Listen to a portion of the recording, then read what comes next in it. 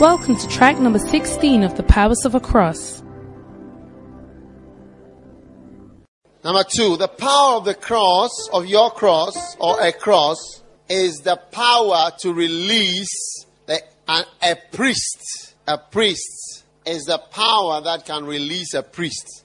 Now, there are many places that need and want a priest, but they don't have a priest. And it, Hebrews 7:23. And they truly were many priests, because they were not suffered to continue by reason of death. But this man, because he continueth forever, release a priest who will offer sacrifice for sins. Alright? Because he continueth forever, hath an unchangeable priesthood. Wherefore he is able to save to the uttermost them that come unto God by him, seeing that he liveth ever to make intercession. It's a complex verse, but sometimes we should read complex verses.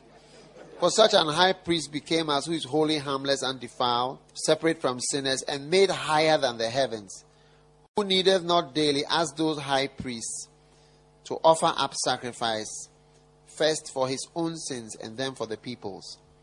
For this he did once, when he offered up himself.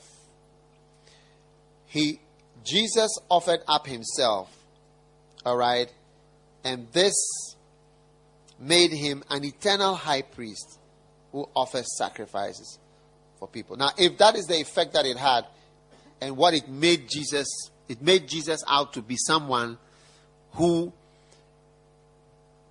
offered up sin, offered himself, and therefore became a high priest who had offered sins, offered himself for the sins of the people, juicy, and for himself.